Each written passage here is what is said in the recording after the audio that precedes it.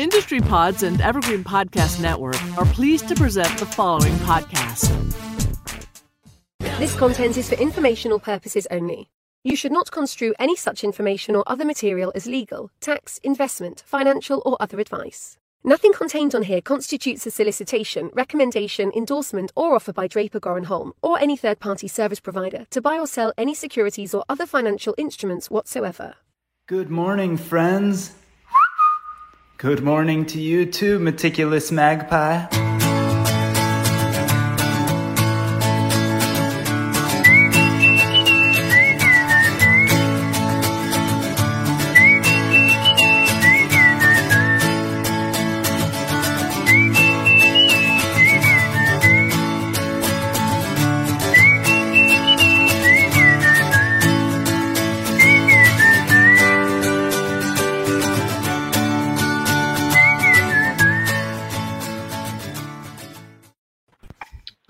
Boom!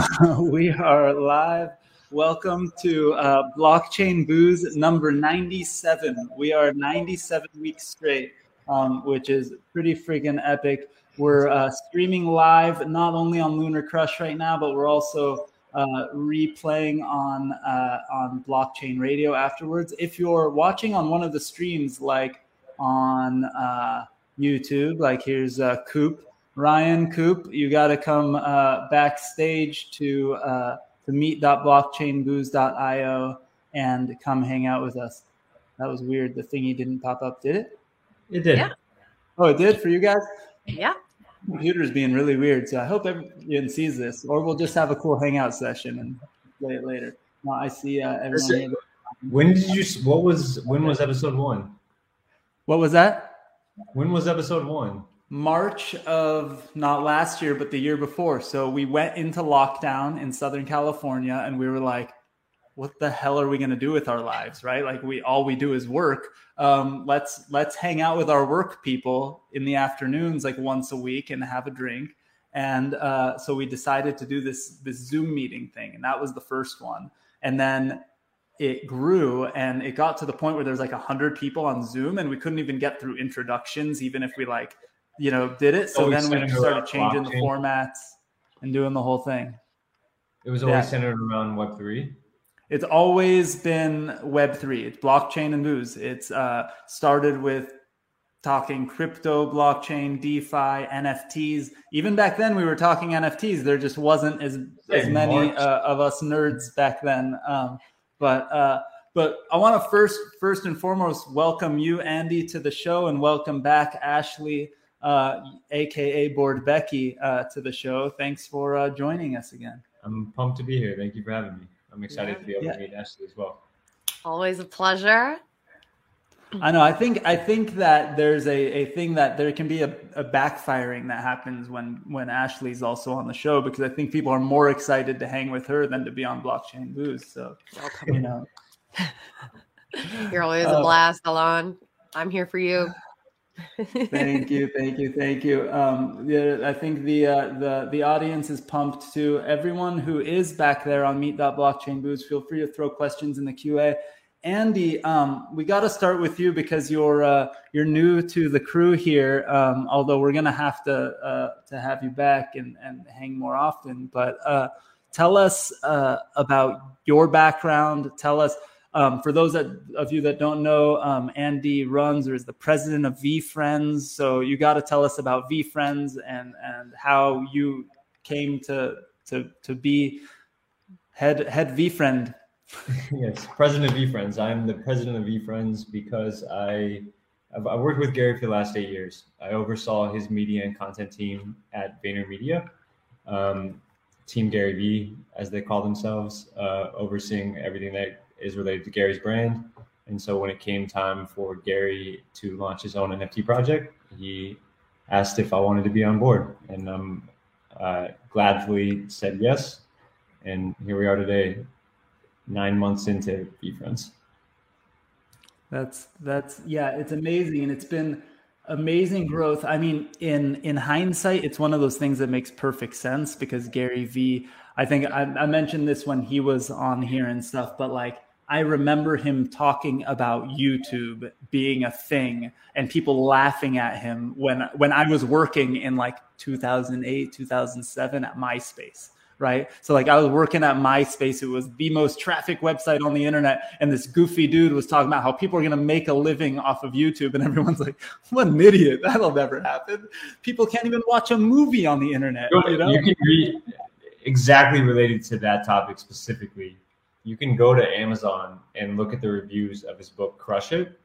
And there are people literally laughing at him and making fun of him because he said exactly that people are going to make money on YouTube.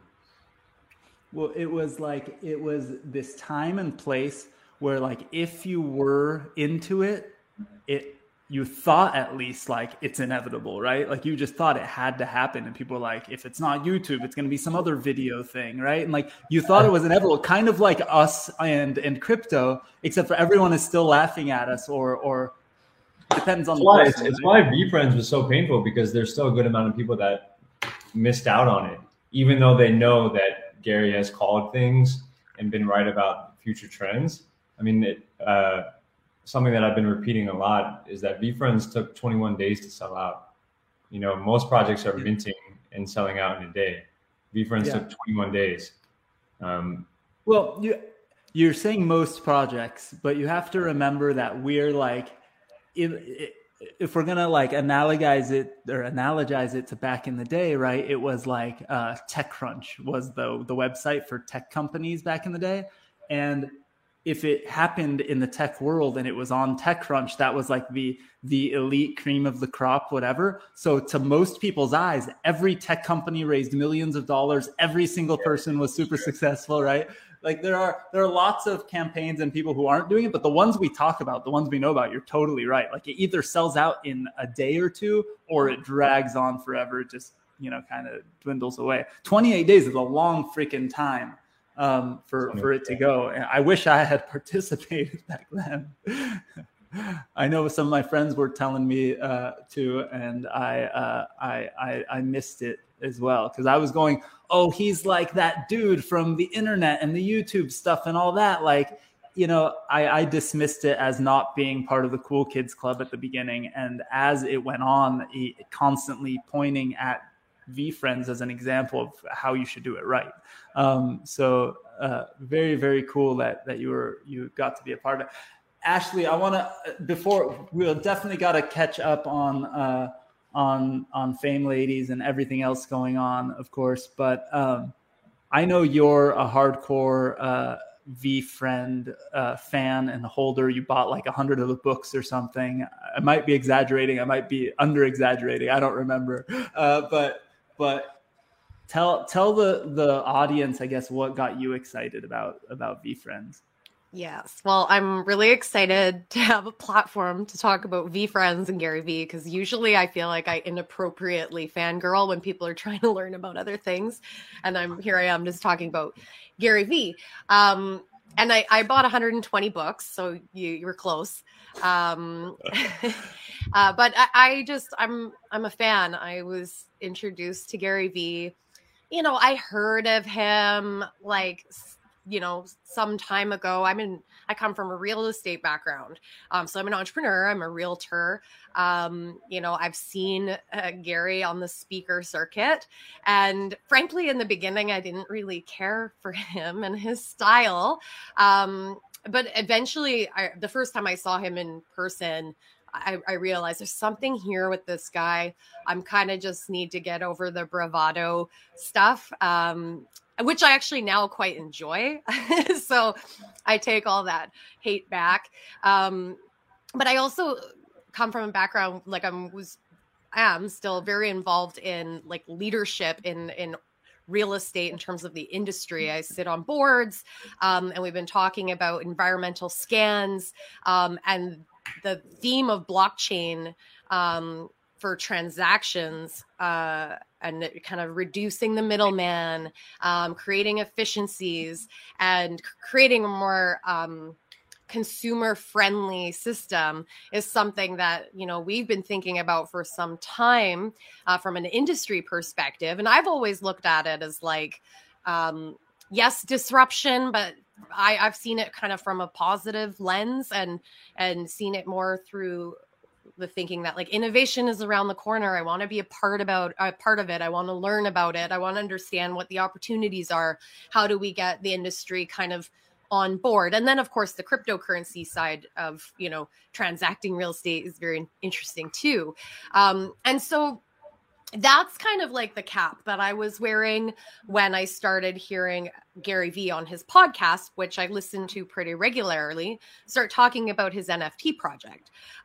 So I knew it was an area that I wanted to understand more. I had learned sort of about NFTs early 2021, like January, February through Clubhouse chatter.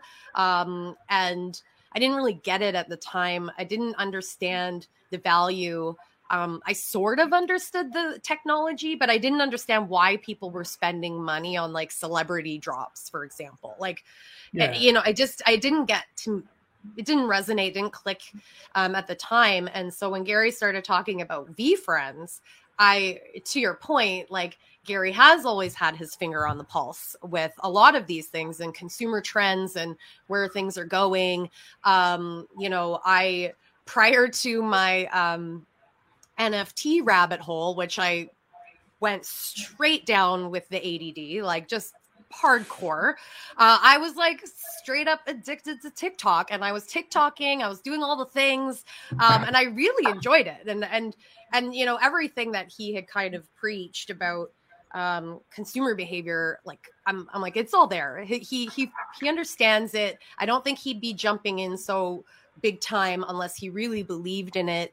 I had listened enough to him about I understood the context of his history to understand his ideas around IP and building something out, and knowing that he had this background in like collectibles and kind of understanding some of the nuances related to that and future value.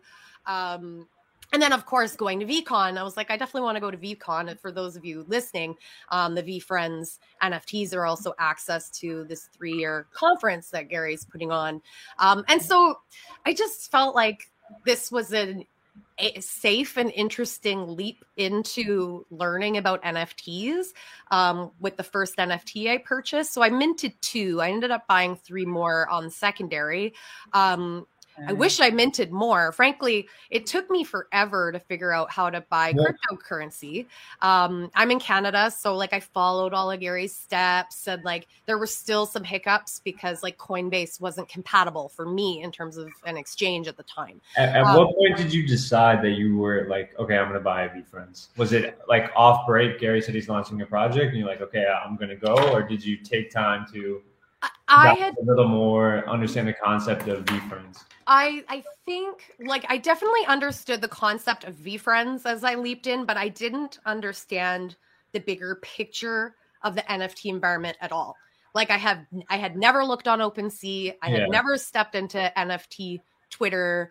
I had never been on the Discord. I kept hearing him talking in all his live chats, like, get on the Discord. And I was like, what the hell is the Discord? Right? Like, so I was still very green that way. It took a while. I don't remember exactly how long. I think part of this also, it just coincides with that period of time last year where crypto was like just increasing in value so fast. And that was the other part that was intriguing, but also the scary side. It was a wild ride for us when we started putting out all this content on trying to educate people how to buy Ethereum and how to set up a MetaMask wallet and all this stuff, probably 3 weeks, 21 days before launch. From that time, Ethereum went from like 3,000 to 4,200 and hit an all-time high right when we launched. So a backstory there is that we every 2 days had to update the back-end pricing on our mint prices because ETH was going up $300 every 5 hours. Yeah. It almost got in the way. Sorry, go. Just a random interesting thought that I've been seeing now is that NFTs, probably because of the sort of mainstream acceptance and, you know, guys like Gary Vee and the Bored Apes and different groups like that, like because of the more mainstream user base they have versus a crypto native user base, at least to begin with, or at least the mix, I've been noticing the NFTs have been more lining up with the dollar value more than they have the ETH value. So it's interesting that you guys sort of priced it in dollars, so you had to adjust the prices in ETH, because most NFT projects, I shouldn't say NFT, but most crypto projects where there's like crypto natives, they're just thinking of the amount of ETH. They like, if the ETH goes up, ETH goes down, they don't think to change a price. I think over time it's become more predicated on dollars, but I still think there are some projects that think in ETH. But we were thinking in dollars because we had rooted our pricing on VCon tickets. Yeah. We were thinking, okay, what is a ticket for the next 3 years to a mega conference? That was the value that we were going to put out as a proposition to why you would buy VeeFriends. Mm-hmm. Yeah, and then, of course, right after VeeFriends, Ethereum tanked. It hit like 1,700 after 3 weeks earlier being 4,200. That's not tanking. Knock on wood and all that stuff. But yeah, that's crazy. That's the crypto roller coaster that people are unfortunately used to, but which is why we all kind of get weird and hardened, and it's not healthy probably, but it's just the way this crypto world works. Like, I think it is healthy because it makes you check your moral compass and principles on what you're in it for. That's true. I think it's really just, it's hard for people coming in. Like, so going back to that, right? Like, Ashley, did ETH price, fluctuating that much in the last couple of weeks before spending US dollars and buying ETH and spending it and stuff like that, did that affect your decision making? Did it make it more scary? Yeah, at the time it did, because I was not crypto native at all. So I didn't understand. I was pleased to see it actually coming down. It made me feel more comfortable and there was also like limits to how much I could buy at any given time, and transfer and all of that stuff. So it did matter. And the VeeFriends prices were not cheap, right? Like I know they probably sold at a lower value than they could have if everything had gone right. But like, I minted, so they did the Dutch auction. I none of the core, like the lowest valued NFTs were remaining. So I ended up buying some slightly more rare ones, which meant I needed more ETH, right? So just getting it. And then eventually, like, I bought a couple off the secondary market, fortunately quite quickly. The fourth one I bought with WETH offers. Like, and I was just throwing the maximum amount. Offers are underrated. Oh, big time. Yes, And, but it was also based on what I was able to transfer and buy in ETH at the time. I was at my complete max, right? So the ETH value at that time really mattered. And I would expect that was probably similar for a lot of people, because a lot of people had just been onboarded into crypto. So, and the risk and all of that is, and trying to pitch it to your partner that, yeah, I'm buying this really wonderful piece of art, for X amount of dollars. And I'm in Canadian, so it was, more. What's your favorite, what's your favorite VeeFriend that you have out of the four?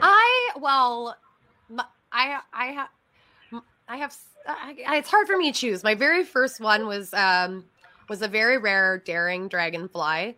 And that holds a special place in my heart because it's my first NFT. And I did opt for it because I'm kind of trying to justify what I'm doing and why am I picking what, of what was left. And like, a daring, it feels very daring what I'm doing. So I really emotionally tied myself to that sort of trait or whatever. But my second mint was actually a spec. I probably don't like it as much, but I like that it's a spec and I like that I minted it. Spectacular.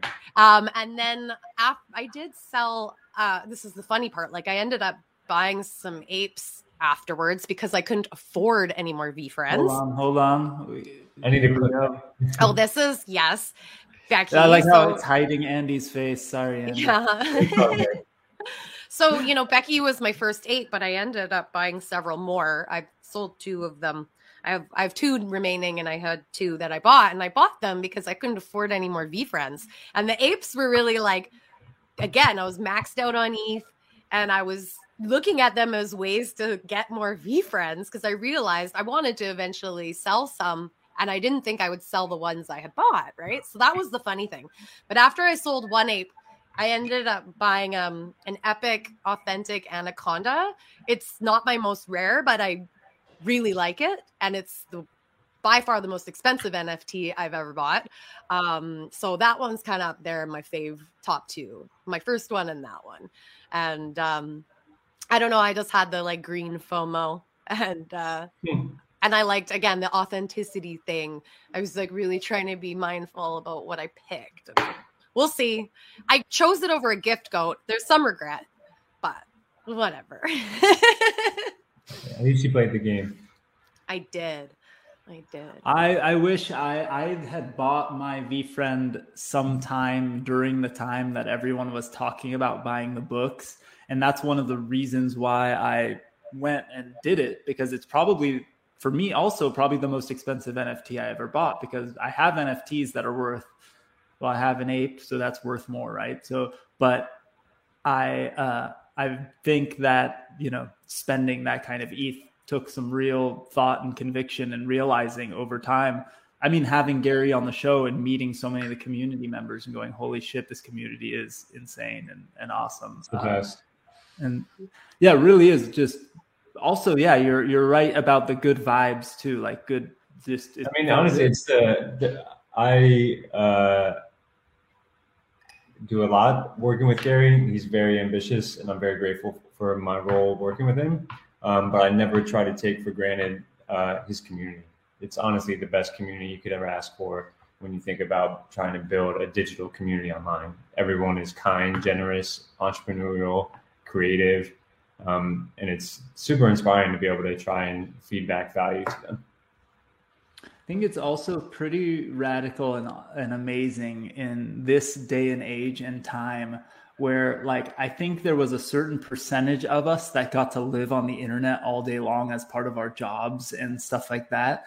But really only in the last 2 years, I think we've talked about it a bunch of times in different contexts, but like in the last 2 years, because of COVID and everyone working from home and the number of people who are kind of living, like there's people who I know are extremely busy at work all day long, but I still see them tweeting all throughout the day and stuff, right? Like you couldn't do that a couple of years ago because everyone was sitting in their cubes at their offices and whatever, getting their work done with other people looking over their shoulders. And it just wasn't a part of the culture. Like you would feel like you wouldn't tweet because you'd be like, oh shit, my coworkers will see I'm not working. Now do you think COVID's been a multiplier of the growth of 1,000%, like by probably 5x. Like we probably leaped forward between 5 and 10 years in terms of adoption for crypto in these years. I had a really interesting experience with sports cards. So before I was into NFTs, Gary got me into sports cards. In early 2020, during COVID, I spent all my time on eBay and sports cards land because I didn't have much else to do. And it was super fun to be educated, go on to eBay, research these prices. And it was very similar to NFTs. Right after I got off the sports cards, I went into NFTs. The problem is I was so excited to buy and sell and trade NFTs when in hindsight, all I needed to really do is find the ones I liked and go to sleep for the next year. Yeah. Well, but that's the thing that you kind of learn the hard way in crypto cycles if you were around before, right? So I joked with people that I would have some FOMO purchase of crypto or some random shitcoin or whatever you want to call it, altcoin, at midnight one night on a weekday, and I'd wake up the next morning and I'd be like, I'm a fucking genius. And then I'd drive to work, and by the time I got to an hour-long drive, I'd check the price and I'm an idiot. And then I'd get home from work that day and I'm a genius again. And like that's how fast the movement was working in those things. Here it's actually a little bit slower, but still pretty damn similar. Like you could look at the floor of some NFT in the morning, and it can look like you're a genius. And then you look at night and you go, okay, you know what, maybe I will list one of those. Then you look at night and it's gone down by 30, 40, 50%, right? Or even more. But the interesting kind of thing you learn from that is that the real projects with the real communities and the real, if not roadmaps, but like you meet the people, right? It's one of the reasons why I do blockchain booze, like, is for the selfish reason of like, oh, I got to meet Bored Becky, who took over Fame Lady Squad. And now I get to know, is Fame Lady Squad something that I want to hold for the next forever? Because that's the way I think. And you learn from crypto communities and things like that, that like, it's pretty easy to see the projects that are going to just completely fail.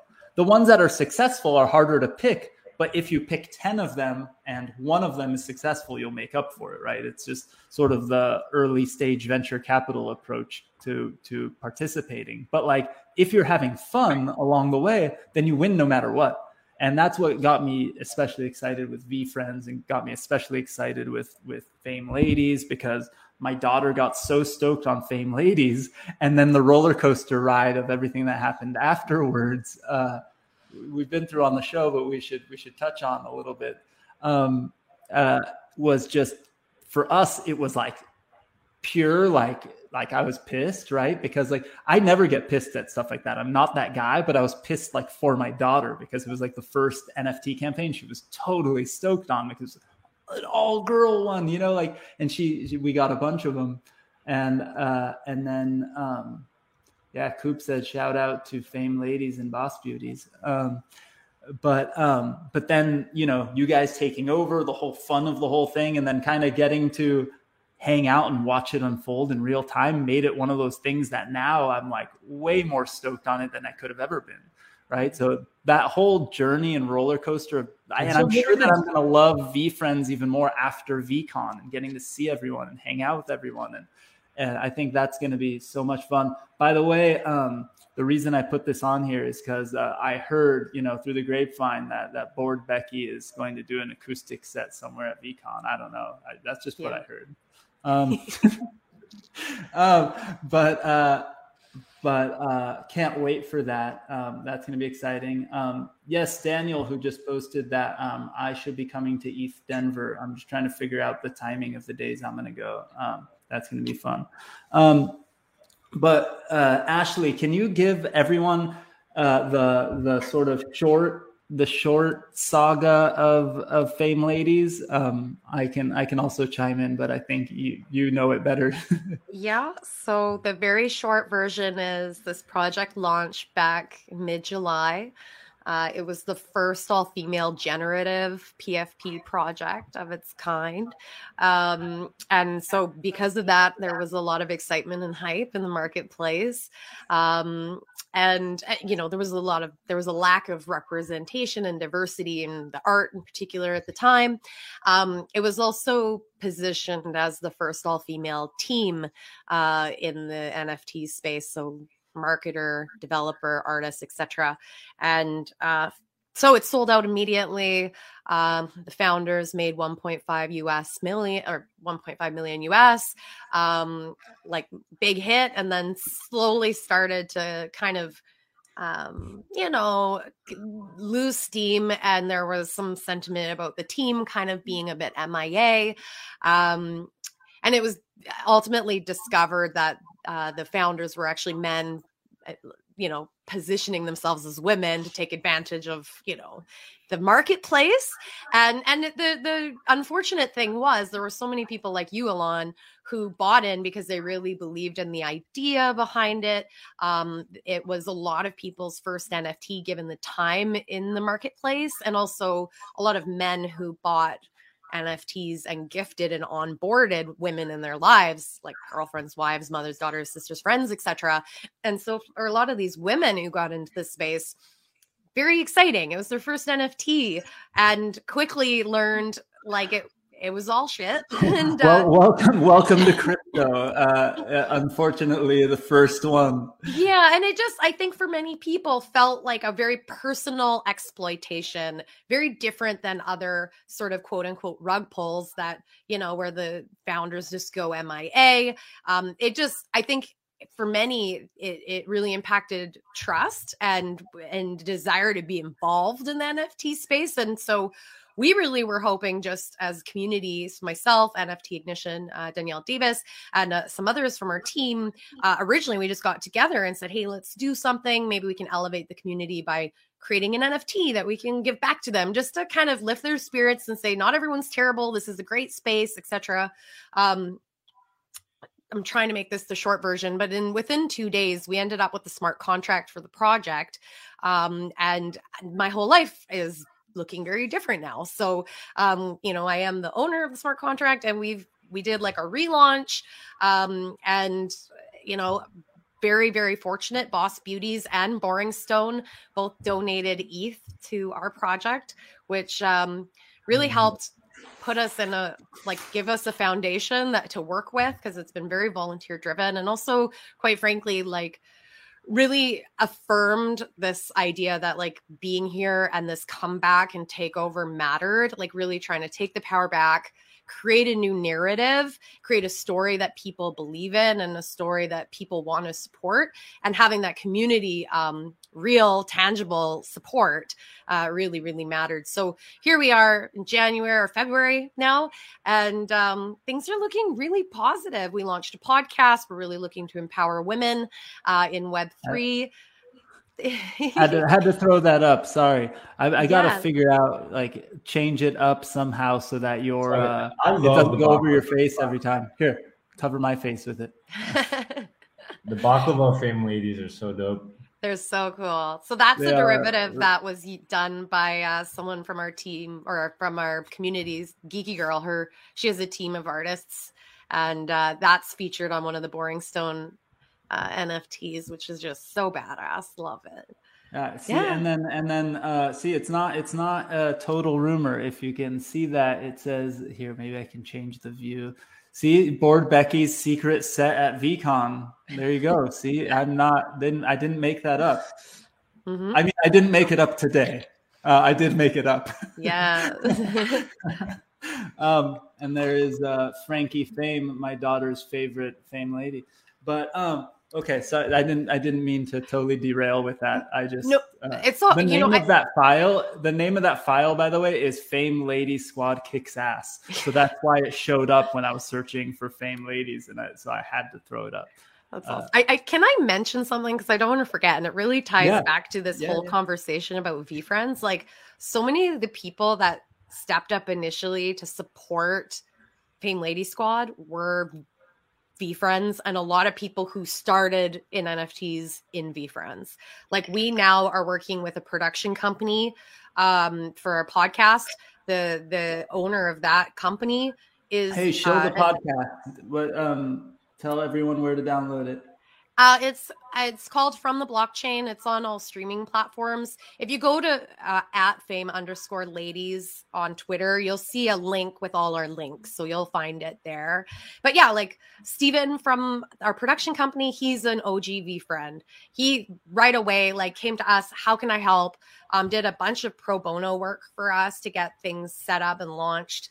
Data, who's another one of the leaders with the team, he's an OG VeeFriend, and a lot of the connects that we brought in early on with, purely volunteer driven, people were not getting paid, all from the VeeFriends community, so many of them that really just wanted to support our initiative to kind of make this all work. So I got to shout out that community, because it was instrumental in helping things work on our end. So it's been awesome. 1000%. I've seen so many folks that come through here or that I've met in the NFT space in the last year, and so many of them have been onboarded by VeeFriends, which is a big reason why I got so excited on the community. By the way, Coop, thank you for doing that. Just shared some of the links to your Twitter account for Fame Ladies and to the podcast and everything. So if you're not on Meet.Blockchain Booze, if you're still on Twitter on Lunar Crush's feed, I know there's about 1,000 of you there, come hang out with the rest of us here so you could get these links. And if you want, you could turn on your camera when we're all done and hang with some of the crew at the tables if you'd like. So, I think it's to me, it's so exciting because it's like, one, I shouldn't say like old school, but like somebody who's been in the online social media marketing world, launching businesses and doing things, putting together an NFT, NFT project, and then Fame Ladies, which is sort of a brand new project that came out of nowhere that turned out to be an epic crypto story, sort of scam turned into something real. Which, what's crazy is that's not really the first time that's happened in crypto. Like, people have taken dead projects, scam projects, or like mistakes and turned them into real things because of the community that gathered around it, right? It's really, really, really kind of crazy how it all turned out. But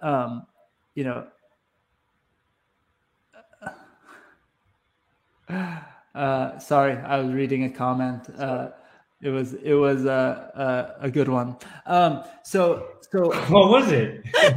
What? Oh, it was somebody talking shit about us chilling too much, which is funny because I think that the interesting thing that, it's a good idea.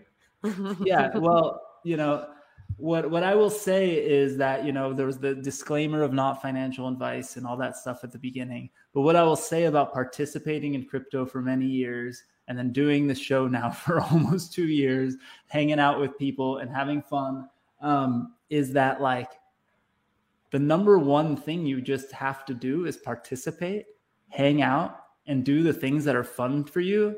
And this industry has a way of taking care of you. And if it doesn't become your full-time job, that's fine. You still have a full-time job. That's great. But you're going to be, I say this very, very often, but if you participate and learn, 5 years from now, you will be first in line for the next job you do want to get, or next year, or whatever, because it's sort of a part of everything you do now. I think that if you've been in this space long enough, you've seen enough people go from like, what the hell are you doing? To wait, are you still doing that Bitcoin thing? What is that Bitcoin thing? To like, oh, dude, you're still doing that scam thing? Like, it went from like, I don't even know what that is. Now I know what it is, but why are you doing it? To like, dude, that's the whole thing is a scam. To all of a sudden people leaning in like, what coins should I be buying, bro? And it's like, wait, but like, that's the trajectory of what has happened. And it's not just like amongst friends from high school. And it's not just amongst like random, people in different worlds. It's the same way, whether you're like a hardcore tech VC person, or you are a person who just, grew up like me in the back of a shop that rebuilt auto parts, right? Like there's really like you don't have to have some technical know-how or some secret, sauce to participate in this space as of yet. I think that there are some there's some of that crony stuff going on, but that sort of happens everywhere. But still in this space, you could come off the street, you could participate and have fun and learn and get into it all. So if you don't like my shilling, go away. It's fine. You could, or just come hang out and come up on stage on most episodes where I throw the link out and you can tell me what we should be talking about. So I do want to talk about like we've been sort of fanboying about community and building and the things that make both of these things very special, right? But what I do want to think about is that this community, at least VeeFriends, existed pre-NFTs, right? Maybe it wasn't VeeFriends community, but it was Gary Vee's community. There was his followers on his podcast, his email list, and all the places that exist before. Now, other than a ticket to the event, what sort of technology and NFTs are, or what sort of technology are the NFTs enabling that are making it sort of different and making it maybe able to grow that community more, amplify the efforts of the community? Like what sort of things, enticed NFT participation versus signing up to just an online subscription fan club or something? Yeah, there's 33 different access characters is what we call them. Becky mentioned one, which is GiftGoat. GiftGoat is a token where you receive 18 additional gifts comprised of a physical item and an NFT. So 36 gifts, a physical item and an NFT, 6 times a year for the next 3 years. There's also 32 other access tokens to Gary. There's brunch bears. So 10 other individuals are going to go have brunch with Gary in New York City in March. There's Gone Fishing Fish, which you're going to go fishing with Gary in the Hudson River. Those were comprised of, honestly, things that Gary wants to spend his time doing, but also that he knows that he could bring value in having fun with his community around. Mentor Meeting Mongoose is 3 hours, you and Gary in his offices in New York City, talking about anything you want to talk about, NFTs, business. But what's really cool, like, for example, Mentor Meeting Mongoose, the individual that bought that NFT is going to redeem his access experience to jam with Gary for 3 hours. He's going to get a lot of insight into business, marketing, entrepreneurship, NFTs, whatever he wants to talk about. Then he can sell it on the secondary market, recoup all the money that he paid for the first time around. And then the second person will probably be able to do the same thing, which is use that experience to jam with Gary and then potentially make income off of it outside of the insight and strategies that he got from hanging out with Gary. And that was when we brainstormed VeeFriends. Aside from what is VeeCon, what is the value of VeeCon, it was how can we really derive access and utility around Gary and the value that he brings his community members. And, you know, Taylor Swift, everyone can, and many of her fans would want to buy some merchandise from her. But really, you want to be able to go to the studio with her and have a once-in-a-lifetime experience that money couldn't buy. Yeah. And I think deriving that value from NFT technology is where we see the future going. I think pre-getting into the crypto space, the company that I built was to build technology for crowdfunding platforms, on online investment platforms. But the online investment side of it wasn't really legally ready yet. The SEC still really isn't great about it, but at least it's better than it was back then. But when we launched, so we ended up doing tons of campaigns for people just doing fundraising stuff, raising money for charities and things like that. And around the same time, we did a couple different campaigns for celebrities. One was for Eva Longoria and one was for Avril Lavigne. And what was really funny was that Eva Longoria had probably 10x the number of followers. And she got almost no traffic to her campaign. Like no matter how much she shared it, what she said, she couldn't raise money. And the money was being raised for like inner city schools or something like that, right? She raised maybe a couple $1,000s. Like, it was embarrassing to the point where they stopped sharing it and they took it down. It's depth versus width. You know, like Becky has a really engaged audience because she spends time and she gives a fuck. And even if she only has 30,000 Twitter followers, those 30,000 have a lot of depth and emotional connection compared to someone who has 500,000, but no one actually cares and values what Becky said. And that person, by the way, is constantly shilling stuff, by the way, just like me, right? So, but what's interesting is that she shared that. Then Avril Lavigne, who had about 1/10 the number of followers, shared something. She immediately raised like $10,000 like in an instant. But what we realized was that the reason why she raised $10,000 in an instant and then it like almost died was that even though she did have a much more engaged following and they participated, she created a reward for her crowdfunding campaign for Children's Hospital. The first 1,000 people to give her $10 were getting a signed headshot. So she sold 1,000 of them in a second. And then she struggled raising any money at all. And then she added another 1,000 headshots to the mix, and boom, it happened again. And what you realize is that even if somebody wants to participate and someone wants to do something for a good cause and whatever, you need some sort of access. People want something in return. I don't like to use the word selfish because, like, you know, you are donating money to Children's Hospital and you're getting a picture in return. That's not really like a selfish thing, but people want some reciprocation, want something. And, you know, I think that especially back then, it was just the beginning of sort of unique merch. Like, bands had to figure that out later, and brands and products had to figure it out later because, like, people stopped buying CDs, and they had to start making money going on tours. They didn't make money off of music anymore, so they had to come up with more creative things. And celebrities had to do those things. But it is interesting because what you're enabling here is a version of that, but on steroids, right? A version of that that's tradable, that's transferable, that you can sell, that you can hold, that you can divide. Like I'm assuming, I think I heard that, you know, you hold a VeeFriend, you're going to be dropped a ticket to the conference, right? You know, VeeFriend, if you bought a VeeFriend, you bought 4 NFTs because each ticket to the conference is going to be an NFT. Are they going to drop them all at once though? Or are you going to get one before this year and then you'll have to, exactly. You got to hold. Yeah. Yeah. Why not? That's really, really cool. You know, I think that, people are talking about different stuff. I'm going to jump into the QA in just a sec. So if anybody in the chat, I'll throw up this thing one last time. If anybody is out there and wants to ask questions to Ashley about Fame Lady Squad, Andy about VeeCon, or VeeFriends, let us know. Come to meet.blockchainbooze.io. You can ask those questions in the QA, or just come hang out, because in a few minutes, in about 15 minutes, we'll be able to jump into the tables and hang out if you'd like to.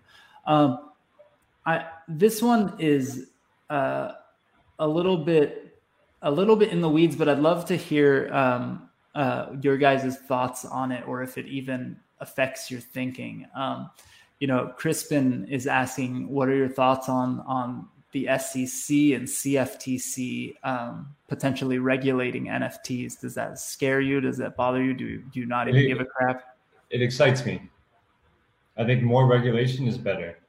It drives more adoption, creates more clarity, which I think drives more adoption. It legitimizes it more. Yeah, I think you're probably right, but there's also them potentially doing things that slow things down. But for Ashley, sure. Macro long term, yeah. I'm excited for it. I think they're, from an outsider's perspective, who's not really in the legal space at all, it seems like they're light years away from actually being able to implement real sound strategies around how they're thinking about regulation. But that's just my 2 cents. But I'm open to it. Ashley, does it come into the thoughts for you guys on Fame Ladies at all? I mean, I would be naive to say no. I come from a Canadian perspective, which is interesting. Like, from a personal level, there's a lot of chatter and things happening in the US, right? Canada's like way behind any of that. But obviously it's important from like the macro community level, how this is going to impact our holders and, you know, future initiatives, etc. But I would agree with Andy. I think generally speaking, while any regulation might create some like short-term disruption or fear, I do think that clarity will help people understand what the parameters are. Just generally, I think it helps guide innovators to know like what box they're playing in. You know, a lot of people have no idea what's going on with their taxes. I think it's important that people start thinking ahead about a lot of this stuff. Like, and I also think it's, you know, there's a lot of people doing things that they think they can get away with that are clearly probably inappropriate. And people are getting suckered by thinking these things are legit, and they likely aren't. Right. And so I do think that I understand this whole like decentralized idealism.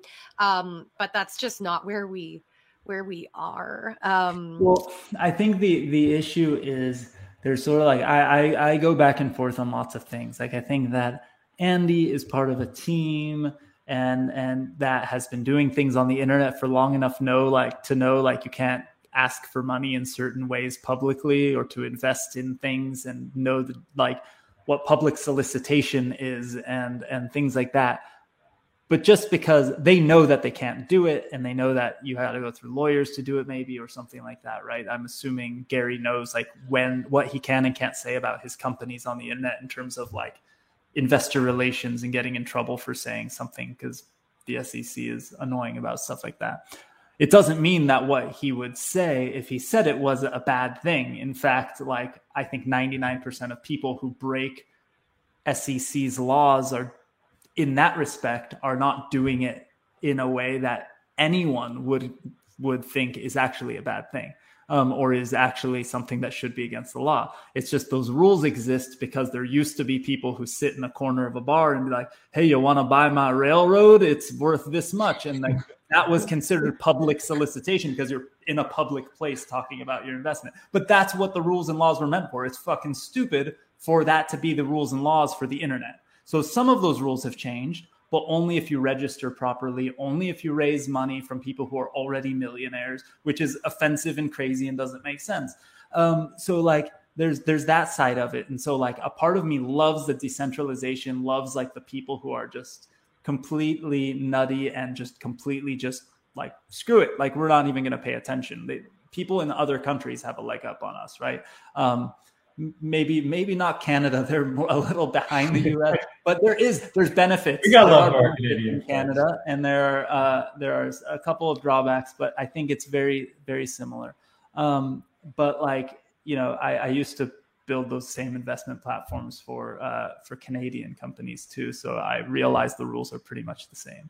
But like, then there's DeFi, right? And in DeFi, there are people that just sort of YOLO, and they're doing good shit, and they're doing things that I think objectively, not through my lens, but objectively are just good things. Or if not good things, they're definitely not bad things. They didn't scam anyone. They didn't screw anyone. Like, they didn't lie to anyone. Everyone participating is participating out of their own free will, and they're furthering, you know, society, I think, most of the time, or the projects that I like.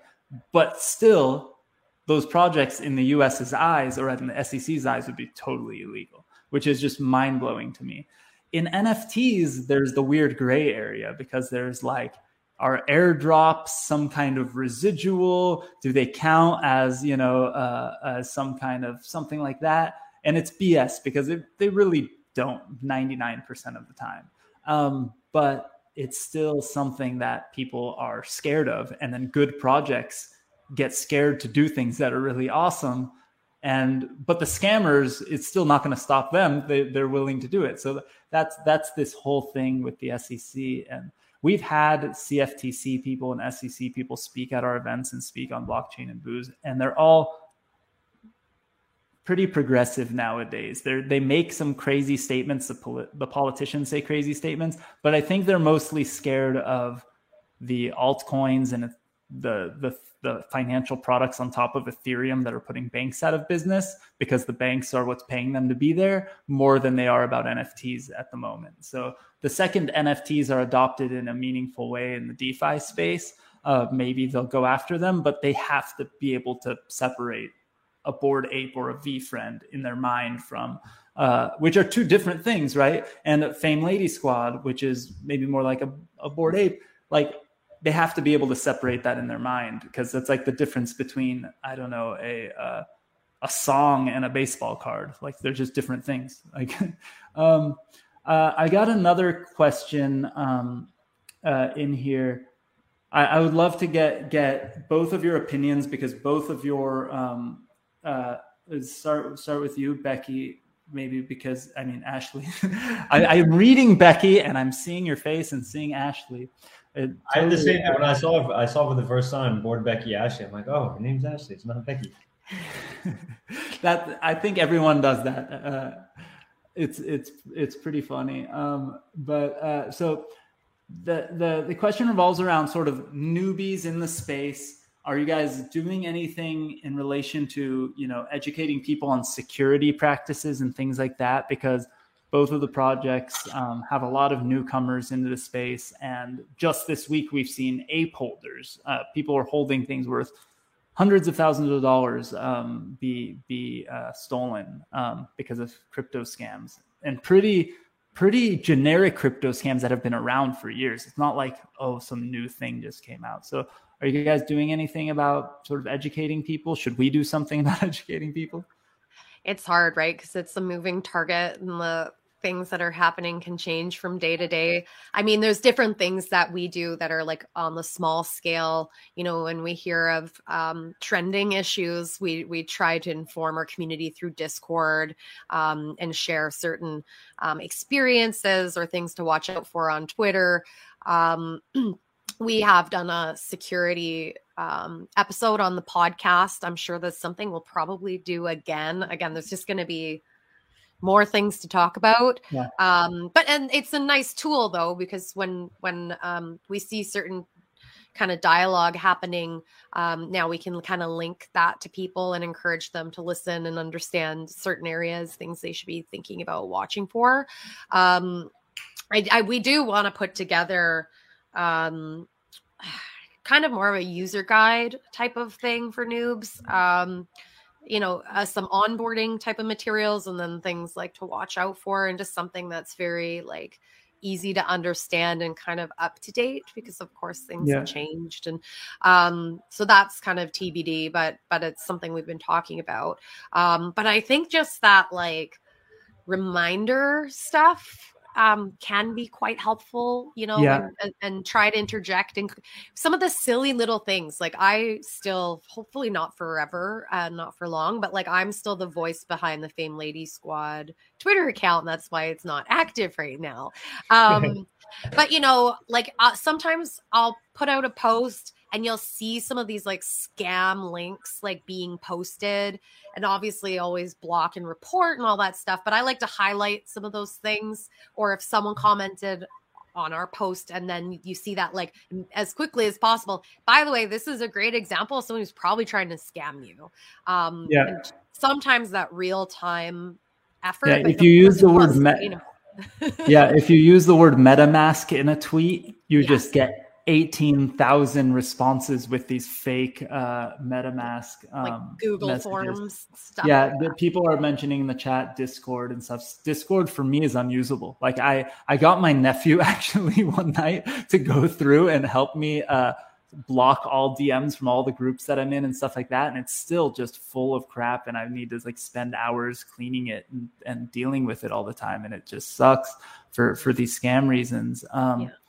Andy, is there anything unique in the VeeFriends community that's different? I think that it is important to kind of constantly remind people because it's so easy, especially when we're like FOMO, constantly clicking. We're used to connecting to websites. So you see that transaction pop up, sign something, and people don't normally look at it. Look at that every time. There's two things. I would say one, we actually are about to roll out a big program around education for newbies. We're about to launch VeeFriends Series 2 spring around April. And we're excited to, again, onboard more of Gary's community who didn't buy Series 1 that are going to go through the process of, for the first time ever, setting up a MetaMask or setting up a cold wallet or buying Ethereum. So we're going to do that in Zoom sessions, connecting with them. The problem with a lot of the security protocol is that people still will enter their seed phrase into a fake website. Yeah. Almost every scam that I've ever seen is because someone gave up their seed phrase on a fake website. And it's just and that goes outside of, please. Yeah, maybe there needs to be something like, I don't know my seed phrase. I haven't seen my seed phrase till I put it in its secret hiding spot, nowhere near my house and nowhere near my office. I just don't like the branding of seed phrase. It's your password. Yeah. If you went to a website and says, enter your password to your bank account, would you enter your password to your bank? No, I think there would be a flag that goes off. Even if it was a website that looked like Chase, I think then you go, let's look at the URL. But like, so that's really the only education from scams insofar as I've seen. And I've seen a good amount of terrible emails where I've had to respond like, hey, I'm very, very sorry this happened to you. There's nothing that I can do. You entered your seed phrase into a website that was a fake OpenSea. So it's just never to put your guard down, and definitely don't trust links from strangers. And what I was trying to say is you will probably never need to use your seed phrase ever again unless you drop your computer in a lake. And that's something bad. And you yourself are being proactive for it versus someone else trying to be proactively retrieving it for you. there's no reason to know it, to have it handy, to have it anywhere near you. You need to save it. You need to find a way to keep it extremely safe, but you don't, shouldn't be looking at it ever unless there's an emergency. This is good. I'm brainstorming. I feel like there's almost two camps of education that we need to do. We need to do Newbie 101, which is the amplified version from everything we've learned from Series 1 for Series 2 for people that own zero crypto that want to get into NFTs. What do I need to know? We're going to do that. And then also I think there's 2.0, which is, okay, I have VeeFriends or I have some Ethereum. I understand the space a little bit. What else can I need to know? There's a lot of interesting stuff happening with like loaning your NFTs, trading NFTs, best practices for that, how to stay safe, how to verify URLs, how to actually now transfer your NFTs to a cold wallet, which would be our recommendation. Yeah, I think the cold wallet, hot wallet stuff is important. The seed phrase, like you never look at your seed phrase. Like unless it's an emergency and you're proactively looking at it, you don't need your seed phrase even handy. And then the one thing is that, and everyone has done this before. If you've been in the space long enough, I've lost money doing it. I know people have lost much more than me. Whatever. Just double check when you do a transaction. Just look at what the MetaMask thing says. I know you think most of the time it's like gobbledygook and hard to understand what's going on there, but at least when you're sending something, look at the to address you're sending it to, because MetaMask just is a shitty user interface. And sometimes you click on something. Like I clicked on something the other day that said alon.eth. When I clicked on it, it showed a different address. And I know the last few digits of my address because I've been looking at it for years. And so I was like, what the hell? And it was a weird temporary user interface error that they had some issue with ENS, the Ethereum name service. And a bunch of people sent ENS tokens to nowhere, right? But I almost sent some real money that it was supposed to go to my address to just some random like ENS contract. And it would have been impossible. So you just have to be really careful. Yeah, Jim Robinson just shared alon.eth, but instead of the O, he put a 0. By the way, I'll never ask for any money from you, so please don't ever send me anything unless it's something really stupid and a joke. Then I'm happy to receive it, and let's have fun. But guys, I want to give you one last chance. I know we're 5 minutes over already.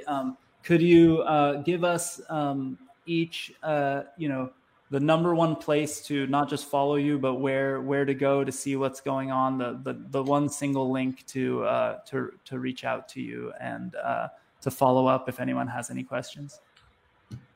My socials are all my last name, Twitter, Instagram. You can hit me up on Twitter. And you didn't put your last name on the thing. Hold on. How do you spell your last name again? I'll put it on here.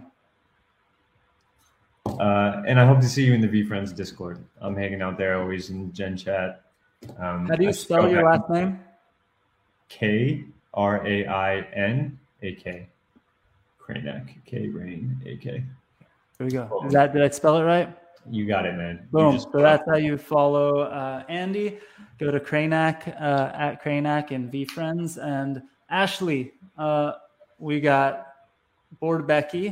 What else? Yeah, my handle is at I am Bored Becky, and Fame Ladies is fame_ladies. You can also go to fameladiesquad.com. But yeah, Twitter I think is the primary launch into all of my crazy world and Fame Ladies crazy world. So that's a good place to start. Awesome. Thank you guys again so much for participating again, for hanging out. I'm so happy that you joined me today and that we got to meet Andy and that we had you back, Ashley. And to everyone in the community, I know I joked around earlier when that person talked a little trash, but hit me up. We are getting to episode 100. If shit needs to change, let's juggle some stuff around. Let's have some fun. Episode 100, I think I'm going to call on a bunch of you to get up on stage, especially, David, Adele, Crispin, you don't show your face that often, Jim, a lot of you, the regulars and anybody doing something new. I'm going to call some of you to come up on stage. We're going to do some weird stuff on episode number 100. It's going to be fun. Punk Ape Strong is working on some goofy things, and we'll have some fun together. Brian, you got to get up. Coop, oh my God, everyone. BB Studios. So it's fun. We're 100 weeks in, really 4 weeks away from 2 full years of never missing a week and all that. So we're gonna have some fun, and I can't wait to do it. So give us some love, give us some feedback, tell us what you think should be different, or not. Maybe I had this idea of doing everything with a way higher production value. I had some friends with a production company, and we were talking about it, and somebody else was like, but I really just want to hang and talk trash live and hang with the crew. Like if we do that, then it kind of gets rid of some of that fun. So I need to know this stuff, and we'll come up with. Coop, are you gonna? I think Coop needs to make a song. He's sharing pictures of him holding like an MPC or something with. I'm excited. We got Ashley. We got to talk about your acoustic performance at VCon too. Yes. I play a mean, shitty campfire guitar. Like I'm good enough to carry that. I've been hearing some murmurings of marshmallows. So maybe some campfire marshmallows. If only there was someone in the V organization that could help kind of make something like this happen. You know, I wish I knew somebody. I will promise that at Bored Becky's acoustic set, Punk Ape Strong will give his guitar to a random V friend and Boring Stone holder that's there watching Becky play. It will be. There'll be a guitar. I'm sorry. Punk Ape Strong will hand them a guitar, his guitar with the Bored Ape Hardcore symbol on it and everything. So we might have to have a jam sesh too. Let's just say that. Hey, that's important. Look, this guitar can be yours. This guitar can be yours if you find out where the secret location of the Bored Becky acoustic concert happens. So here we go. All right, everyone. Thank you so much for joining us. If you are online, come to meet.blockchainbooze.io and hop at a table, turn on your camera or microphone or both. And somebody did already win it, Coop, but that was the Genesis #0 guitar. There will be more. And they look different. You notice in his videos, his guitars constantly are looking different now. So, you know, he has more than one. It's like a country music singer that gives their guitars, like the old fashioned dudes, like Johnny Cash used to do that. He'd have a recording session with someone. Punk Ape Strong is a throwback to that, except for much shittier guitars. You'll have a roadie back there with a selection of shitty guitars. That's right. That's right. All right, everyone. See you at the tables. Thank you, Ashley. Thank you, Andy. It was awesome hanging. Thank you so much. Thanks both. See you soon.